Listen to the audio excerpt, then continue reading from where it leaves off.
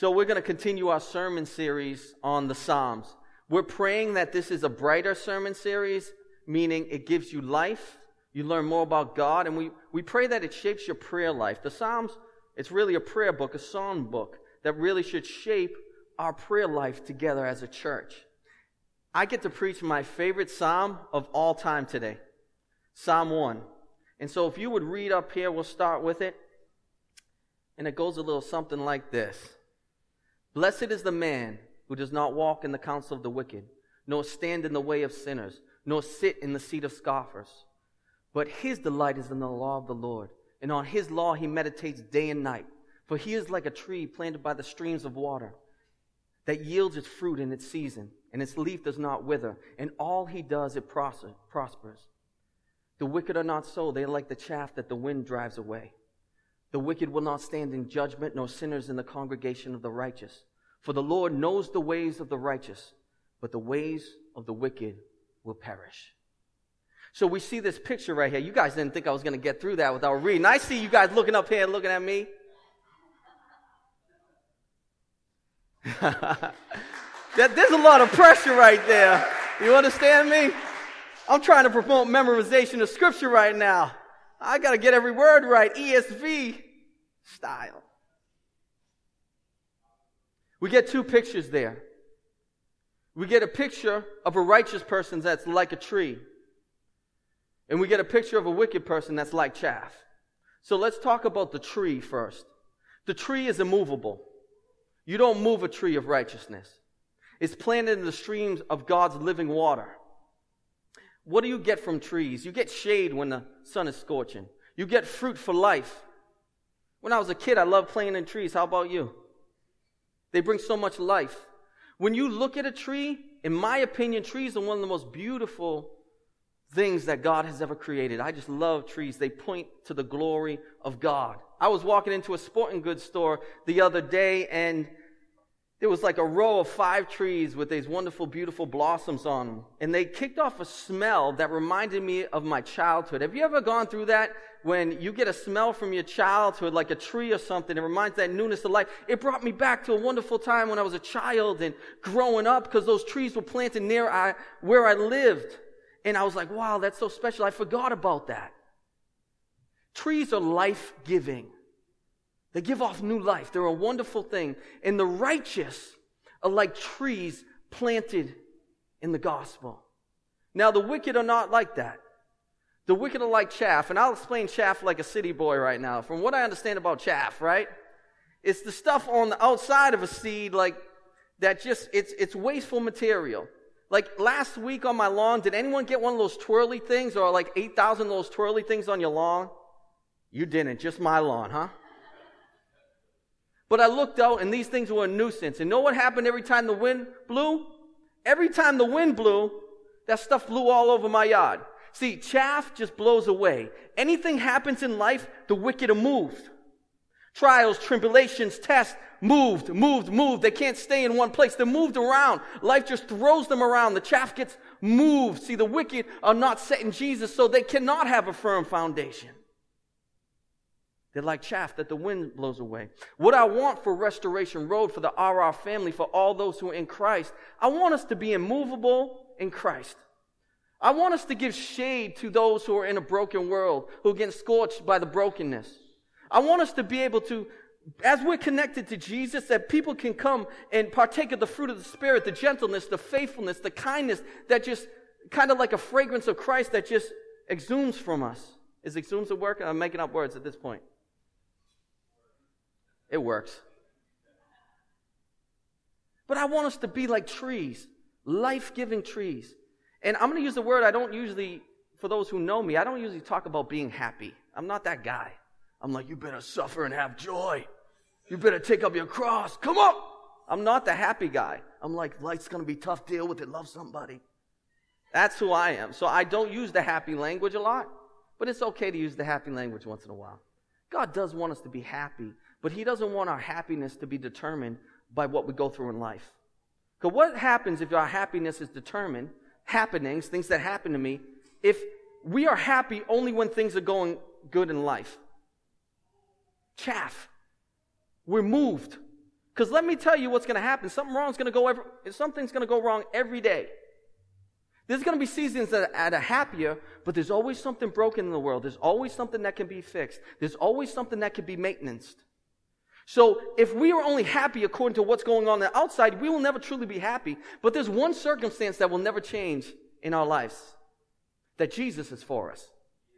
That Christ lived, that Christ died, that Christ rose again, that Christ is for us, and that we will spend eternity with Him.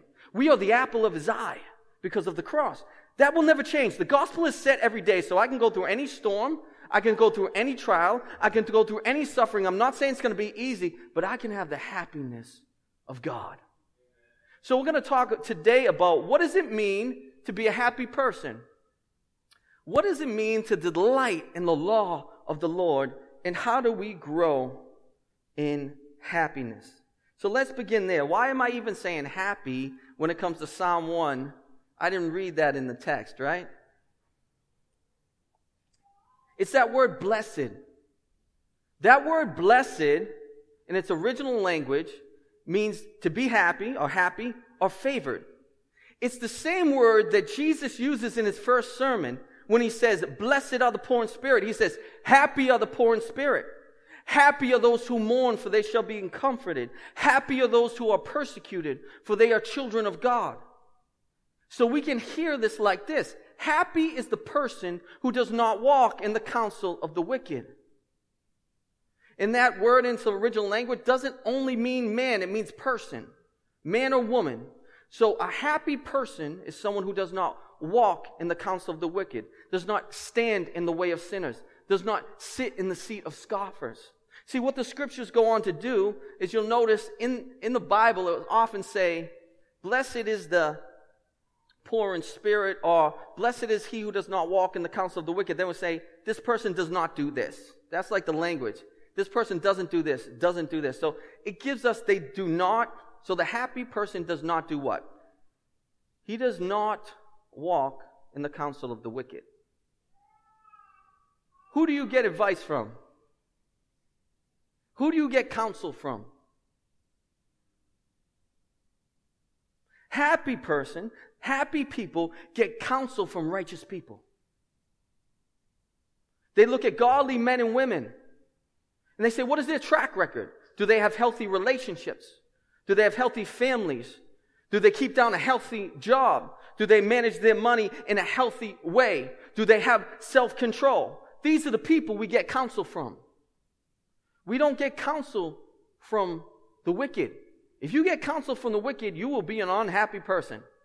Because they will teach you ways that oppose the ways of the Almighty God. Ask a person who loves money how to handle your money. That is a path to unhappiness. Right? Ask a person who's living sexually immoral how to be holy. That's a path to lifelong circle of death. Right? But the happy person says, who's walking in paths of righteousness? Who trembles at the word of God? Who treasures Christ above all and knows this world is passing away? I want to hear their words to straighten out my path, to walk so my ways please my loving God. Happy person counsels with the godly. Second, they do not stand with sinners. That word stand is communicating something powerful here. You ever been around someone who has adopted a sinful lifestyle or a sinful philosophy and they're absolutely fixed on it and you're like, this isn't right. And they're like, I don't care what you say. This is how I stand. Right? And you're like, you don't understand. The word of God doesn't say that. Don't care. This is where I stand. That word stand is supposed to mean you don't stand with people who oppose the law of God. You don't stand in the way of sinners. You don't fix yourself with them, those who celebrate sin. Unhappy people stand with people who celebrate sin. But the righteous stand on the word of God and say, I don't care who mocks me. I don't care who scoffs me. I don't care who persecutes me. I don't care how much I had to suffer because I had to absorb that. I'm standing on the word of God. I will forgive. I will love. I will pray. And I will believe. The happy person can have the roughest day in the exterior and lay down on that pillow and say, Lord, I'm happy because I stood firm on your word. Those are the delights of the soul that only the gospel can give. A happy person does not sit with scoffers. Some of us are former scoffers, right? We made fun of the people who are sharing the gospel with us. Here comes this idiot. He's going to talk to me about Jesus again. Dude's embarrassing. Stay over there, bro. Right? A happy person doesn't sit in that seat with the scoffers. Why are you being so serious about church? Why are you giving your time there? Why, come on. It's a 50-50 if there's a God or not, man. You're going to take that chance? That's what scoffers do. They sit in the seat of scoffers. You try to stand for something holy, they say, come on, dude. That's about 3,000 years ago. No. What the righteous person does, what the happy person does, it says, listen, scoff at me. Persecute me. Say what you will about me. Because when you do, I identify Jesus, and that marks the children of God. I'm a happy person if people are making fun of me. I'm a happy person if people are persecuting me. Because only the righteous get that holy persecution like our Savior Jesus. Amen? Put a smile on your face. The happy person. So let me give you a simple definition of what a happy person is, scripturally. A happy person is someone who delights in the law of the Lord. He meditates on it day and night, and he walks in accordance with it through the power of the Holy Spirit. The righteous person is someone who delights in the law of the Lord. He meditates on it day and night, and he walks in accordance with it through the power of the Holy Spirit. If we want to be happy, we've got to delight in the law of the Lord. How many of you love the law? I didn't hear too many amens in here. Why should we delight in the law of the Lord? If you don't like law, if you don't like rules, I want to ask you why you don't like the law and you don't like the rules. Is it because it inconveniences you? Is it because it limits you? Is it because it calls you to discipline? What is it?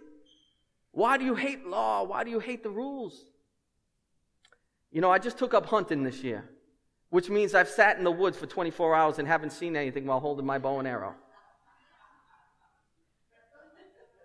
Real story. Real story. Orange hat just there, like once in a while you just practice. I almost shot the decoy once. I can't take this. So, but you know what happens? I don't see a turkey for all turkey season. But you know how life is. Every morning a big huge turkey walks into my backyard and just struts. And looks at me. And I look out the yard and I say, you gotta be kidding me, right? He gobbles, he struts. And I said, okay, dog. All right, I see you. I said, I'm going to shoot this thing. My bow and arrow, I'm going to pick it off. But I had to go down and check with Town Hall first, because the last thing you want to see is your pastor arrested for illegally hunting a turkey in Wakefield, right? So I walk out into the back in Wakefield. I get a spot, and I say, we're going to pin him down here. I'll give a few calls. This turkey's done. I go down to Town Hall, and I'm like, listen, this is going to sound like a funny question, but there's a turkey in my backyard. I want to hunt it in the woods out back. And she says, well, I'm not sure if you can do that. I said, who owns the land? Can we do this and that? The town administrator, who is the mayor, says, you got to talk to the police. So next thing, I'm at the police station. And I say to the police officer, I say, listen, I want to shoot a turkey. She says, I don't know if you can. She don't know either. So she's calling someone else, and finally we find out it's illegal to hunt in Wakefield. It's not sanctioned. But you know what bothers me the most why you can't hunt in Wakefield? Because someone didn't follow the law. Some knucklehead, which is Greek, shot an arrow into someone's house because he was breaking the rules. Within 500 feet, you can't shoot an arrow. So he shoots it in the house. It's illegal to hunt now in Wakefield. So this turkey continues to strut. Why do I share that story?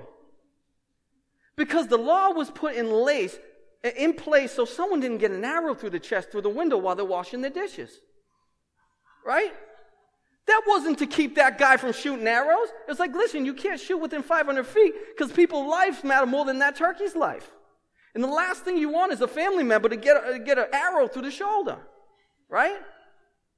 I love that law because I don't want arrows shooting through my house. Right? David writes this under the inspiration of the Holy Spirit. He loves the law because he realized the law protects his family, the law protects his soul, the law protects his community, the law protects his nation, the law protects his world.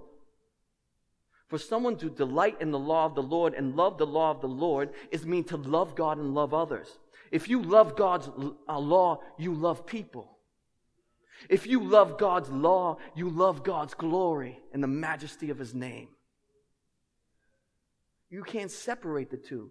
So David would have been taught the Shema when he was younger. They recite that. Love the Lord our God. The Lord our God is one. Love the Lord your God with all your heart, soul, mind, and strength. And love your neighbor as yourself. He would have recited that almost every night with his family to get that word of God in his soul. He also would have been aware of the 10 Commandments and had them all memorized. So when he hears the law of God, he loves it. So when God reveals that you shall have no other gods before me, David loves that because he doesn't want the glory of his God shared with anything else. When it says you shall not make any graven images and worship them, stone, materials, bronze, copper, whatever the idol was, he loved that law. Why? Because why would you share the glory of his majestic God with something created by human hands when you could worship the Creator himself? Do you guys see that? He loved that you shall not take the name of the Lord your God in vain. He loved that. Who would dishonor the most beautiful name, the most powerful name, the name by which I'm delivered? Who would dishonor that name? I hope no one ever utters blasphemies before my God or uses his name in a casual way. He loved that law because he loved his God. When they said take a day off, keep the Sabbath day holy, he loved that law because his day he could gather with God's people. A day he could worship with his family. A day he could remember the things that God had done for him. See, it wasn't a burden because he loved his God. And you go on and honor your father and mother. He loved that one because it said if you honor your father and mother, it's attached with a promise you'll live a long life. And we could talk about murder or coveting or adultery or stealing. And you can go on and talk about all the 10 Commandments. You know why he loved those? Because to obey those was to perfectly love his neighbor. When I don't steal from my neighbor, I'm loving them. When I don't covet what my neighbor has, I'm happy for them. When I don't bear false witness or lie, truth is what keeps communities together. Do you guys see that? That's why he loved the law. He loved the law because he loved his God and because he loved his neighbor. You know, is there any part of God's revealed word that you hate?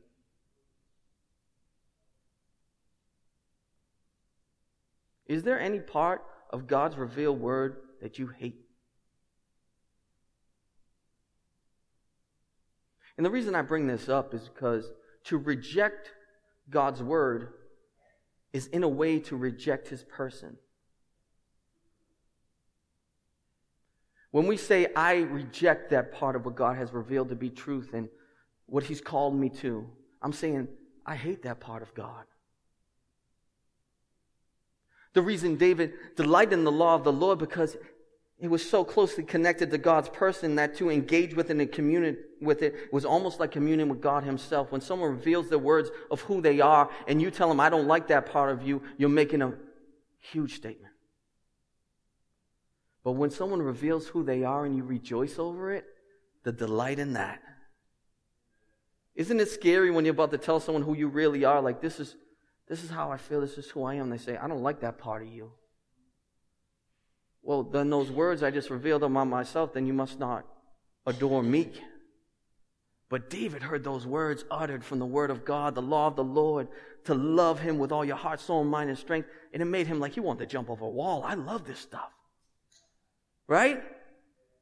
To delight in the law of the Lord is a beautiful and wonderful thing because delighting in God's word is delighting in God himself. And that's what a happy person does.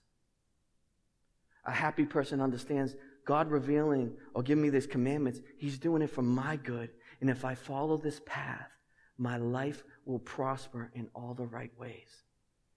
The fruit of the Spirit, love, joy, peace, patience, all that stuff will just pour out of me because I delight in my King. So let's talk about how do we grow in happiness. David writes, he meditates on God's law day and night.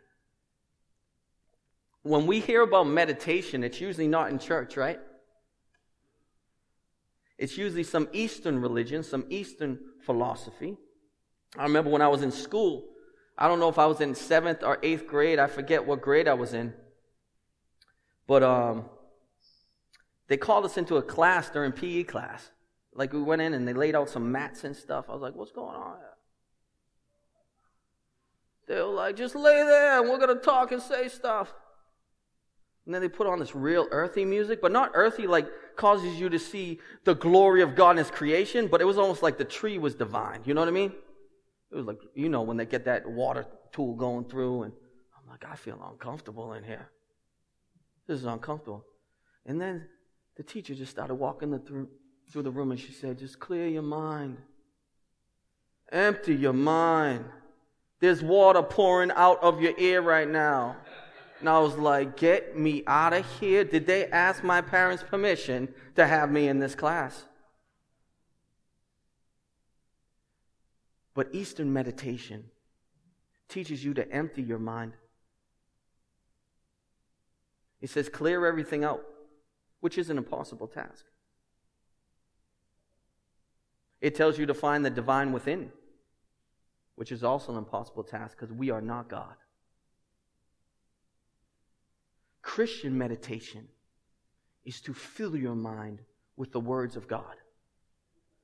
You guys hear that? We should be meditating, not emptying, but filling our minds with the Word of God.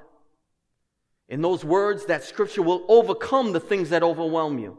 Are you overwhelmed because you can't stop worrying about something in your mind? It's not about getting rid of that thought. It's about that thought being overcome by the Word of God and the gospel that overwhelms that worry. Do you guys hear me? If you're anxious about your life, and all of a sudden you turn to Matthew 6, and you say, do not be anxious about your life. Look at the trees, look at the birds, look at how I clothe the lilies of the field.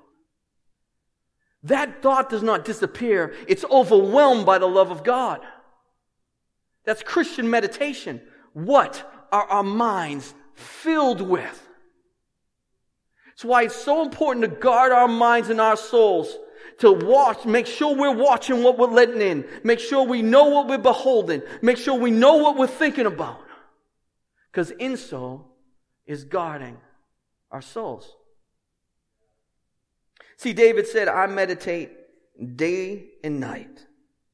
This means David was meditating on God's word daily. He was meditating on God's word multiple times a day. He had a routine. You will fall to your system of being in God's word. So if it's just sporadic, you're like, okay, I feel like it, I'm going to open it. Oh, I put my finger on page 1119. That's the scripture for me. That's all right once in a while, but if you do that for 30 straight years, you might need a new system. You like that one, Papa? Because you've been doing it, huh, Papa?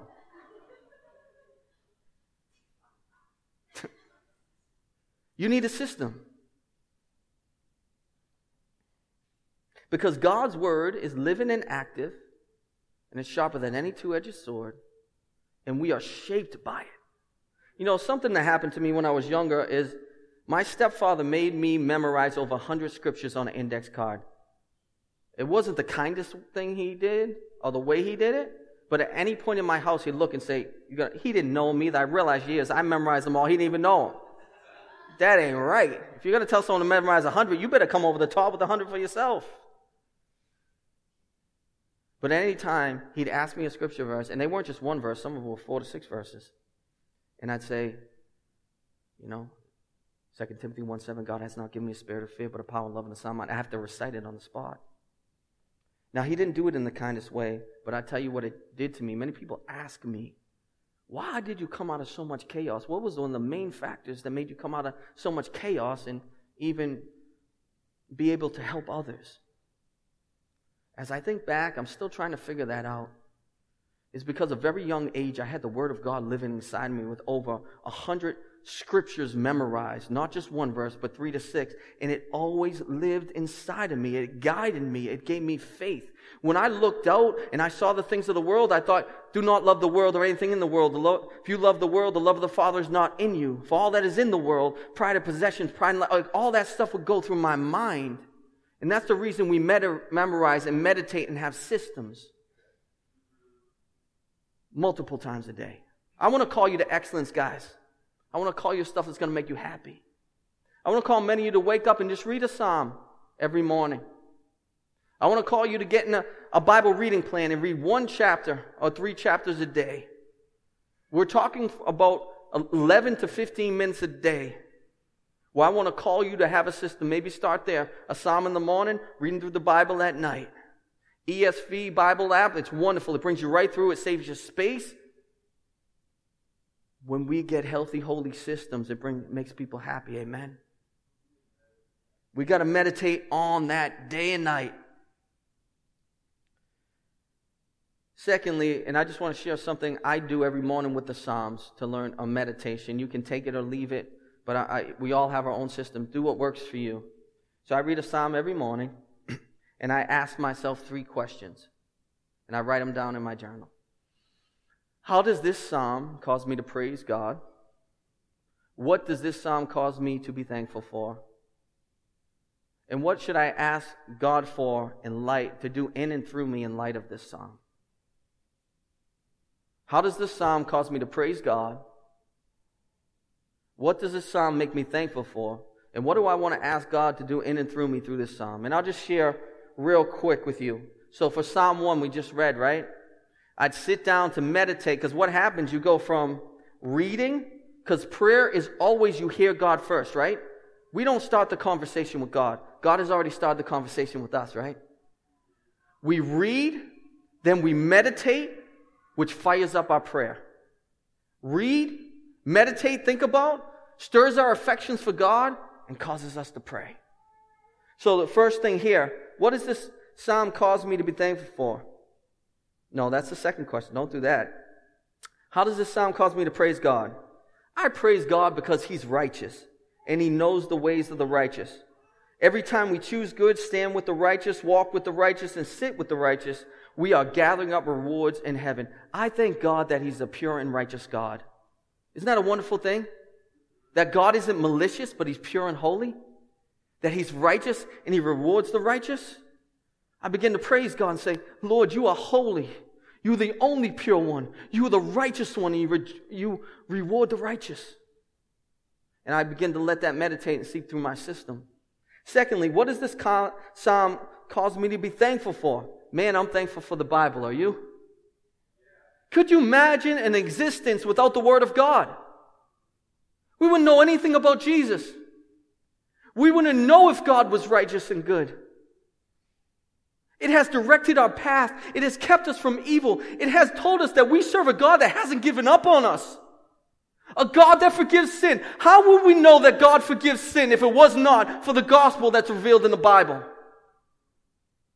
I could just be telling you a fairy tale if it was not for the Word of God written in the blood of Christ. I'm so thankful for that. It gets me fired up right now. Wow.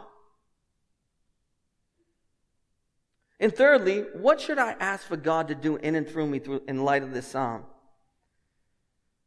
Like we talked about in the introduction, God, make me a tree planted in the streams of Your gospel. Make me someone that people can find shade under because I'm connected to Jesus. Make me someone who, because the fruit of the Spirit is born in my life, people can enjoy the gentleness and the kindness and the caring and the loving that's coming from my life. Make me like a tree where people look at me and it points them to a living, loving God. See how you hear that psalm? God has the first word, and then we respond in prayer.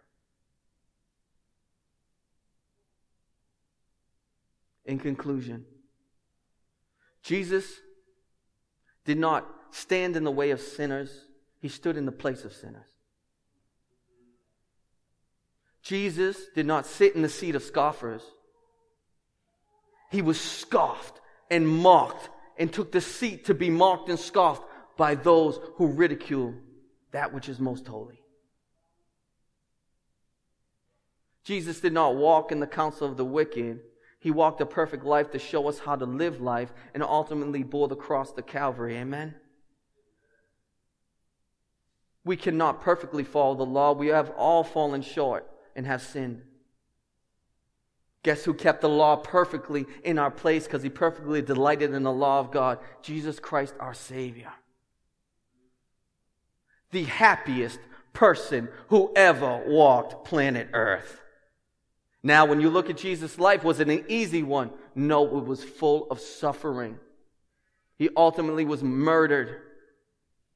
He was pure in heart. When you're pure in heart, you keep your word even when it harms you.